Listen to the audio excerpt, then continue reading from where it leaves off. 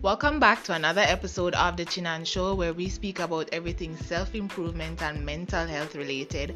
I'm your host, Anna Banana, and today we're going to talk about how to support a spouse in depression. And remember to like, subscribe, and share if you're listening from Apple Podcasts or Google Podcasts. Remember to leave a like and or comment so that I can reach more people if you find value in this podcast episode. Without further ado, I'm going to go ahead and get into the episode. So clinical depression is the most severe form of depression, and it is also known as major depressive disorder, and it should not be confused with seasonal depression and or depression because of loss or grief.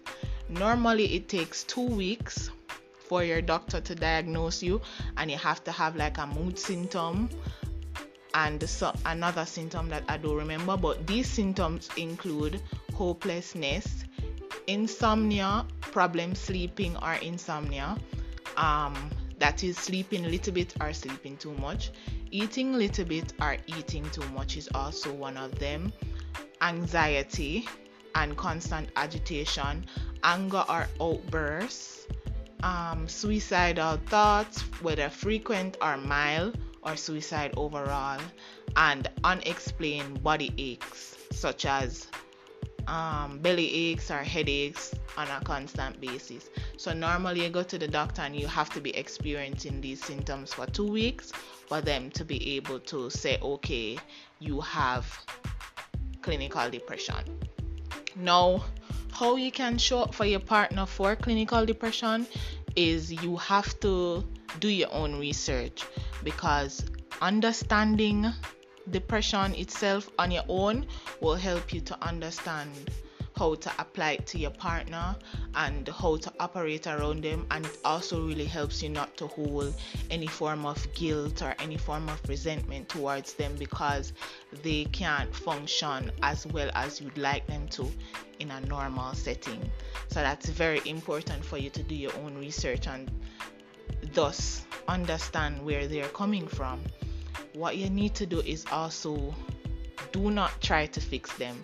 I know a lot of us are in relationships where the other person is looking like they're drowning, and you are trying to throw solutions at them quickly and making it seem like they are the problem, but that is not very good, because as a person with depression or your partner, they already have a lot of a lot of guilt surrounding depression, because trust me, there's a lot of guilt with depression when you feel like, oh, you can't do this or you can't do that, or today is just not a good day, especially if you set certain goals that you'd like to meet at a certain time, and because of your depression it prevents you from meeting those. That is very important. So instead of trying to fix them, try to find ways in which you can validate them, and try to find ways in which you can support them and listen to them. That's very important. You also want to create a safe space for them, which I know a lot of couples, especially in Jamaica, they don't live together.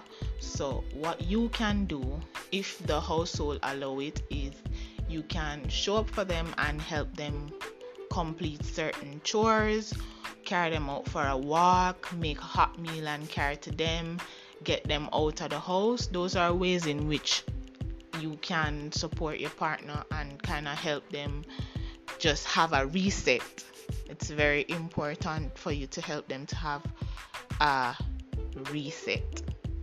So yeah, you can also encourage them.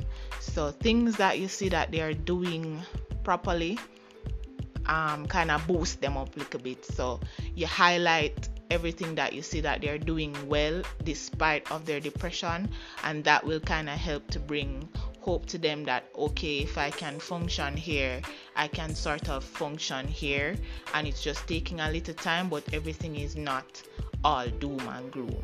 So encourage them. Also remember that this is not an easy road. Having a partner with depression is actually very hard, and it is important that you don't neglect yourself as a person, because we all have needs. And it is important that you show up for yourself and do all the necessary things that you need to do for yourself so that you can help your partner. And if you can get help outside of yourself to your partner, do that, because it will help take a certain amount of stress off of you, because you're only an individual. There's so much you can do, so much and no more that you can do as a single person. So if you can get like a group of friends, or even if the resources are available, you can get like therapists and even sit in a session or two with that therapist to just kind of understand how you can support this person. You can also ask them like directly, how can I help you? How can I support you? I know a lot of us have independent issues, and what I mean by independent issues is that we think that we are less than when we accept help from others, or we think that if we accept help from others, that means that they're going to throw it in our face one day. But it's very important for us to understand when we need help and kind of navigate through that. So when it comes to your partner, try to figure out how you can support them by asking them. Normally they will tell you. And also try to figure out, well, this is going to be a little bit harder considering that it's corona time now and we should be social distancing and all of that jazz, but trying to figure out, if you're together with a person, you kind of know their cues, their behaviors and all of that. Try to figure out specific triggers and kind of offset them, because that helps as well. I have had depression for a while now, and I still suck at figuring out what my triggers are. But if you can, that will also be of great help. Now, when I'm still depressed, because depression is like diabetes. It's not something that you can cure per se, but it is something that you can, with specific measures in place, you can limit the amount of reactions and all those. You can limit the amount of reactions and the amount of relapses you have, and kind of live a normal life if you really pay attention. So yeah, kind of lost my trail of thoughts because there is thunder going on outside, and anybody who is in my personal circle knows that I am afraid of lightning and thunder. So it's kind of throwing my thought process off. But when I was going through my depression, I didn't even know that, like, I knew that I had depression, but I didn't know how serious it was. Like, I did not know that at the rate that I was going at, I would have ended up in the hospital. That's how bad it was. The environment that I was in was bad. I was completely alone because I isolated myself to kind of deal with it. I had someone that was depending on me emotionally, and that was very, very emotionally stressing, and did not understand that the personality that I had, I need downtime, like a lot of downtime. So I have to be showing up and supporting this person 100% and not getting the same back in return. So I'm dealing with a lot of emotional stress in my environment while trying to cope, and then I had work where I had to deal with like a lot of social interaction. So it kind of just threw me for a loop, and then next thing I know, I was in the hospital. So don't be like me. I didn't know that my depression was that bad. I just know that every day I just did not want to be I wouldn't say I didn't want to die, but I just did not want to have to deal with people in my environment. It was very taxing.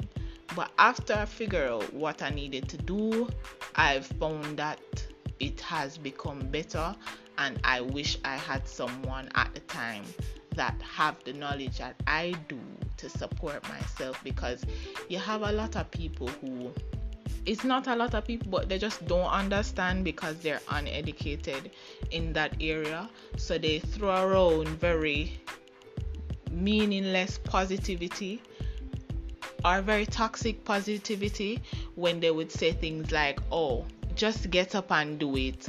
Or they would say like, you have a lot to be grateful for. There's no reason why you need to feel that way.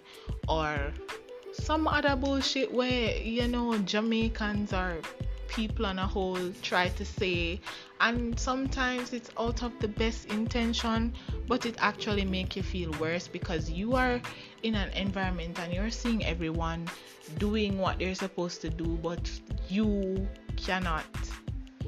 It can't will your mind to do it, and it's not really your fault. It's like trying to talk to your pancreas and tell it for work, and that's not how life works. But I am glad that, going through what I went through, I was able to figure out how to navigate, and I am at the point where I actually know, like, I might not know my triggers well, but I have enough knowledge to know when my depression is coming on. I know how to handle it, and I put specific things in place to know, okay, I can do this and do that to help myself feel better quickly. I am actually supposed to be on what's that name again? Pills. Antidepressants, yeah. I'm actually supposed to be on antidepressants, but after the overdose and after all of that jazz, I just did not want to have any more drugs in my system. So I just decided that, okay, even if I just 3 times for the week, I go work out. And I find that really, really, it really helped, along with laying off too much processed food. I find that laying off certain processed food, laying off sugar, and trying to eat better, at least one what you wanna call it, one vegetable meal and fruits and all of that, 1 meal a day, it helps. It really does.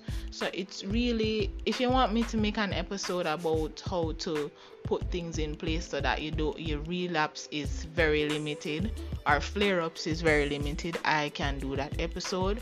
But it is very important for us. It is actually very hard to stay afloat, but the important part is that I actually know how to.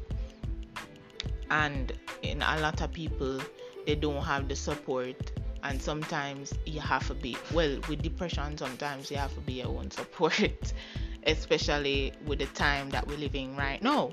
So that's all I had to say, really. How I would like to be supported if I have depression is that I wish I had somebody who would understand, as in listen for listening's sake. Don't listen just to invalidate what I'm feeling or like it's some form of debate. That does not help any form of situation, and it does not make me feel safe as a person. So try to implement that with whoever you're dealing with depression. Try to listen and support them. Buy them things that they like, carry them out, get them out of the environment, get them out of the house, and do all the small things that you know will help. We're not saying that you as an individual should take on the task of curing this person. Well, not curing, but you as an individual should take on the task of quote unquote healing the person. But doing all those little things and letting them know without saying that, hey, there is someone that cares, or hey, there is someone that is willing to show up for you when you need it. It helps to give them some form of hope, and hope is very important for people with depression, because when you have fallen into that cycle, it's hard to kind of get out and see things from a positive perspective.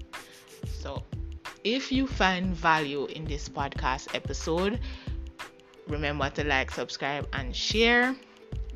And this is recorded from my phone, so there will be no video, unfortunately. But yeah, I hope that I was able to add value to you with this episode. And I think I'm going to make an episode about things that you can do, or small habits that you can do to help mitigate depression.